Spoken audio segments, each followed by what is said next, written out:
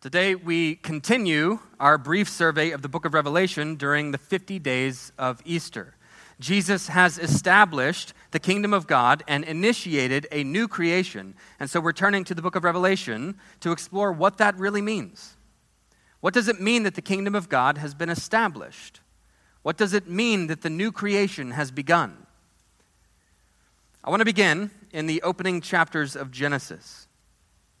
God creates Adam and commissions him to exercise dominion over all creation. Adam is called to be a king. From the very beginning, God intended for that throne to be occupied by a human being. But of course, Adam fails and he forfeits that throne, right? And in a sense, the rest of the Bible is about finding a new Adam. It's about finding a worthy human being who can take the throne intended for Adam.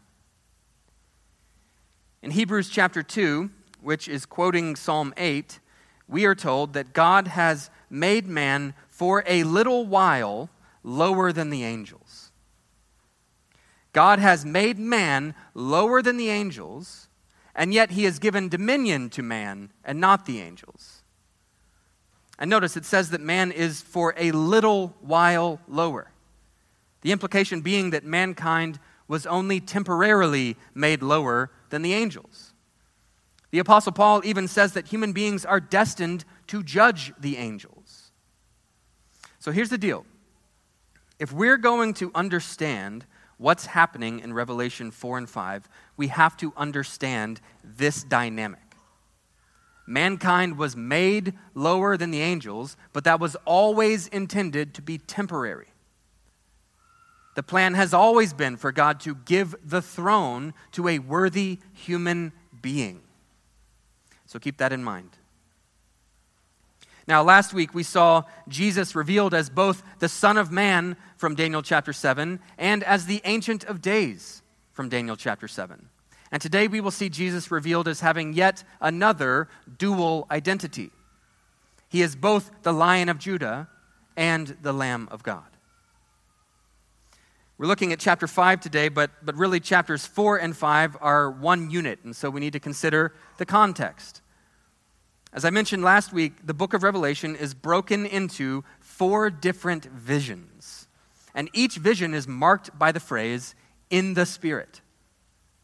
Last week, John was in the Spirit on the Lord's Day, and he was given a glorious vision of Jesus, followed by 7 messages for 7 churches. And now at the beginning of chapter 4, John is given a second vision. He sees an open doorway into heaven, and he hears a voice call to him, "Come up here." And at once I was in the Spirit, and behold, a throne stood in heaven. So John is taken in the Spirit through a doorway in the sky to the throne room of God. And this second vision is the subject of the next 12 chapters of the book of Revelation. As John arrives in the throne room, he witnesses a heavenly worship service in progress. Not only does this vision take place within the context of John's worship, the vision actually gives John a glimpse of what worship looks like in heaven. And that's a really powerful thing if you think about it. Because we sing every week, "Thy will be done on earth as it is in heaven." As with everything else, we ought to be conforming our worship to a heavenly pattern, insofar as that pattern has been revealed to us. But John arrives in the throne room, and around the throne he sees 24 additional thrones. And seated on the 24 thrones are 24 unidentified beings. Your Bible probably calls them elders. The identity of the 24 elders is much debated, but for a number of reasons, I think these 24 elders are angelic beings. In addition, John sees 4 cherubim. These are special angels who serve God directly in the throne room. And all of these angels, the 4 cherubim and the 24 elders, are constantly giving glory and honor and thanks to God. But in chapter 4, verse 10, we learn that the 24 angels will soon lay down their crowns before the throne. Depending on your translation, it may sound like the 24 angels are constantly casting their crowns before the throne, but actually verse 10 is foreshadowing something. John is introducing us to the 24 angels who throughout the rest of this book will be laying down their crowns. And as further evidence of this, well, I want you to guess. How many times do you think we will see an angel performing an action in the book of Revelation? 24. The book of Revelation, from this point forward, contains a total of 24 actions performed by angels. That is not an accident. Okay, so chapter 4 describes the glory of the heavenly sanctuary, and now with chapter 5, a dramatic scene begins to unfold. Chapter 5, verse 1. Then I saw in the right hand of him who was seated on the throne a scroll written within and on the back, sealed with 7 seals. And I saw a mighty angel proclaiming with a loud voice, "Who is worthy to open the scroll and break its seals?" And no one in heaven or on earth or under the earth was able to open the scroll or to look into it. And I began to weep loudly, because no one was found worthy to open the scroll or to look into it. So John is brought in the Spirit to the heavenly throne room, and at the right hand of God, which is where the king is supposed to be, there is a sealed scroll. And they cannot find anyone who can occupy that throne or open that scroll, which causes John to weep. Okay, 2 questions. Why is John weeping? And why not just have God open the scroll? Well, think back to what I said earlier about mankind and the angels.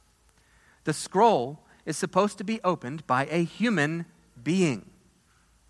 God is obviously worthy to open that scroll, but they are looking for a worthy human. This is why the bodily ascension of Jesus is such an important doctrine. But John is weeping because no worthy human can be found, which is a major problem because of what the scroll represents. According to Deuteronomy 17, whenever a new king was enthroned in Israel, he was to be given the book of the law. And from the book of the law, the king would learn to govern justly and righteously and to usher in the kingdom of God. And so the book of the law was, in a sense, a revelation for the king. It was a divine plan for kingdom victory. So that's helpful context. I think we can be even more specific. Last week we saw that the book of Revelation is borrowing heavily from the book of Daniel. Well, in Daniel chapter 12, the prophet is given a vision of the distant future. But God commands him, seal the book. Seal the book. And so the book of Daniel comes to a close with a sealed scroll.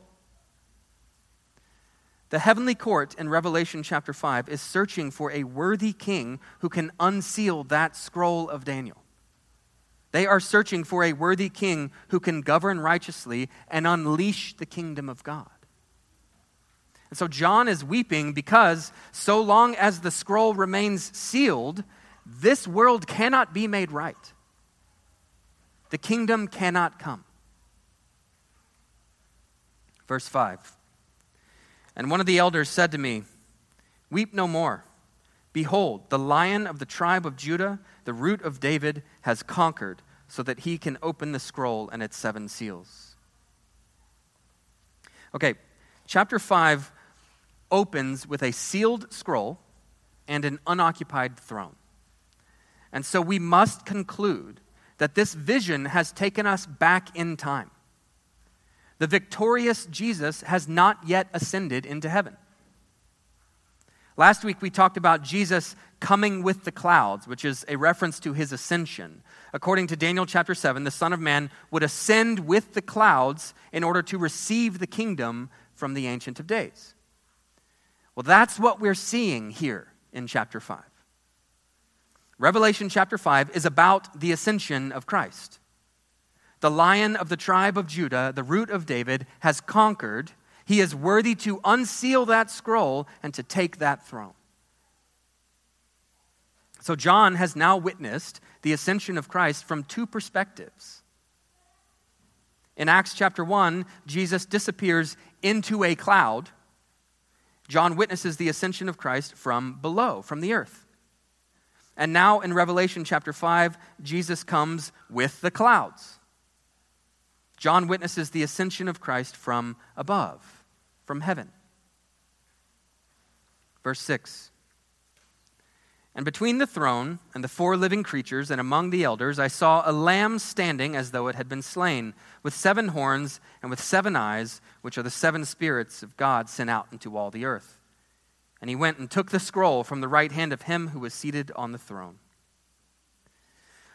So last week, John looks at Jesus expecting to see the Son of Man, but he sees the Ancient of Days. And this week, John looks at Jesus expecting to see a lion, and he sees a slaughtered lamb. And this dual identity reveals the true nature of the kingdom of God. From the perspective of heaven, the strongest and most courageous saints are the saints who are willing to be sacrificed. If John were to only see a lion, then the early Christians may have concluded that the kingdom would come through military might or through political clout. But he doesn't just see a lion. He sees a lion lamb. And so the early Christians are reminded and assured, you are conquerors. In fact, you are more than conquerors. But from the perspective of heaven, to conquer is to follow the way of the humble lamb. The call is to be victorious, but victory looks like suffering and sacrifice. The humbler the lamb, the mightier the lion. The greater their humility, the greater the victory. Verse 8. And when the Lamb had taken the scroll, the 4 living creatures and the 24 elders fell down before him, each holding a harp and golden bowls of incense, full of incense, which are the prayers of the saints. And they sang a new song, saying, "Worthy are you to take the scroll and to open its seals. For you were slain, and by your blood you ransomed people for God from every tribe and language and people and nation. And you have made them a kingdom and priests to our God, and they shall reign on the earth." The lion lamb was indeed slain, but by his blood he has ransomed myriads and myriads of saints from every tribe, tongue, people, and ethnicity, and he has made them a kingdom of priests who will reign as kings and queens on the earth. I said this last week, but I'll say it again. The book of Revelation is fundamentally about the enthronement of the saints. The book of Revelation is fundamentally about the exaltation of the bride. Jesus takes the throne, and then he invites the saints to reign alongside him. Remember, John told us in chapter 4 that 24 angels are going to lay down their crowns. The 24 angels have been temporarily occupying those 24 thrones. But now, a human king has ascended into the heavenly throne room, and by his blood, he has made the saints worthy to reign alongside him.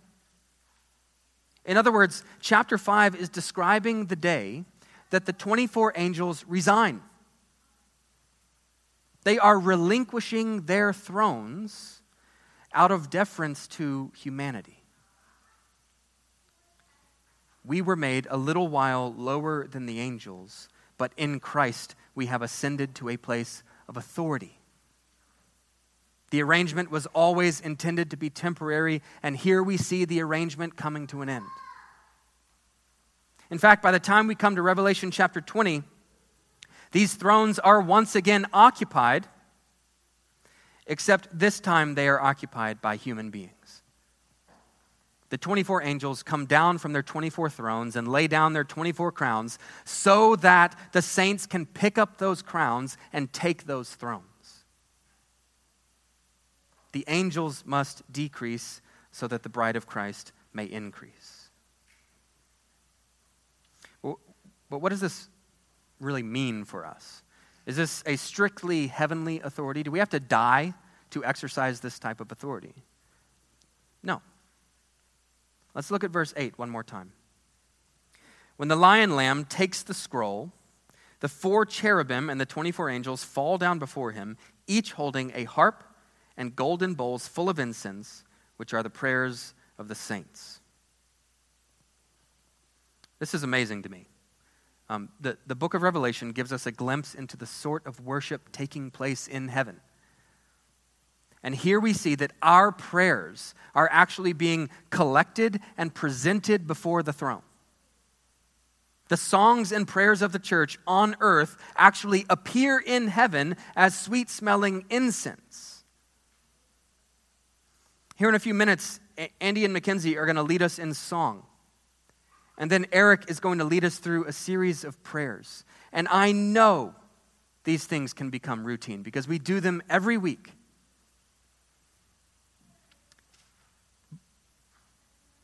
It can be tempting to tune out, right? It can be tempting to tune it out. It can be tempting to start thinking about lunch or the kids or whatever you have coming up this week. But I want to encourage you to engage with that. Imagine, picture these songs and prayers being collected and presented before the throne in heaven. Stand with the heavenly host and sing, quote, with a loud voice. Pray with Eric as he prays. Offer your sincere affirmation to those petitions. Father, in your mercy, hear our prayer. He hears our prayers. He smells the incense. And he moves in the world on the basis of those petitions. We are reigning with Jesus today, and we are praying down his kingdom. When we worship, we are joining in harmony with the heavenly host. Just as John heard a voice from heaven, "Come up here," so our worship service is being grafted into the worship service taking place in the heavenly sanctuary. And we see this worship continue to the end of chapter 5. Actually, it continues growing to the end of chapter 5. The worship of the Lamb begins with the 4 cherubim, and then it expands to the 24 elders, and then it expands to a myriad of angels, and then it expands even further to include everything in heaven and on earth. Our worship is being grafted into that. And together with the heavenly host, we sing verse 13, "To him who sits on the throne and to the Lamb be blessing and honor and glory and might forever and ever." Now, forever and ever is actually a misleading translation of that final phrase. The Lamb is receiving blessing and honor and glory and might, literally, in the Greek, unto the ages of ages. Unto the ages of ages. And I want to point that out because the phrase forever and ever has a fairy tale quality to it. Most of us probably imagine forever and ever to be a continuous, unending, unbroken, happily ever after, right? But just because the Lamb is on the throne does not mean that everything is smooth sailing from here on out. Rather, the Lamb is sovereign unto the ages of ages. Ages come and ages go, but the Lamb, the Lion Lamb, is sovereign over all of it, over every age. And this was important for John's first audience because even though Jesus was on the throne, the church was facing persecution and martyrdom. They needed to know that despite the ups and downs of human history, life and death, war and peace, joy and pain, the Lion Lamb would remain on the throne. And we need to remember that too. We may not be facing persecution and martyrdom. We have brothers and sisters who are. But here in the West, we're all wondering what the future holds. It feels as though one age is giving way to another age right now. And the resulting cultural and social upheaval may not be a pleasant experience. But over all of it, over all of that, unto the ages of ages, the Lion Lamb is seated upon the throne. The Lion Lamb has the scroll in his hand. The Lion Lamb is governing the world in righteousness and unleashing the kingdom of God. Fear not. He is the first and the last and the living one. He died, and behold, he is alive unto the ages of ages. Pray with me. Heavenly Father, we praise you for both your glory and your humility. You are enthroned high above us, and yet you are willing to share your throne room with us, lowly as we are. Jesus, Lion of Judah, Lamb of God, you are worthy, and you make us worthy. And we pray your kingdom comes. We pray your kingdom come unto the ages of ages. Holy Spirit, we thank you for grafting us into the worship of heaven. Please inspire in us the humility to walk the way of the humble Lamb. In the name of the Father, the Son, and the Holy Spirit, amen.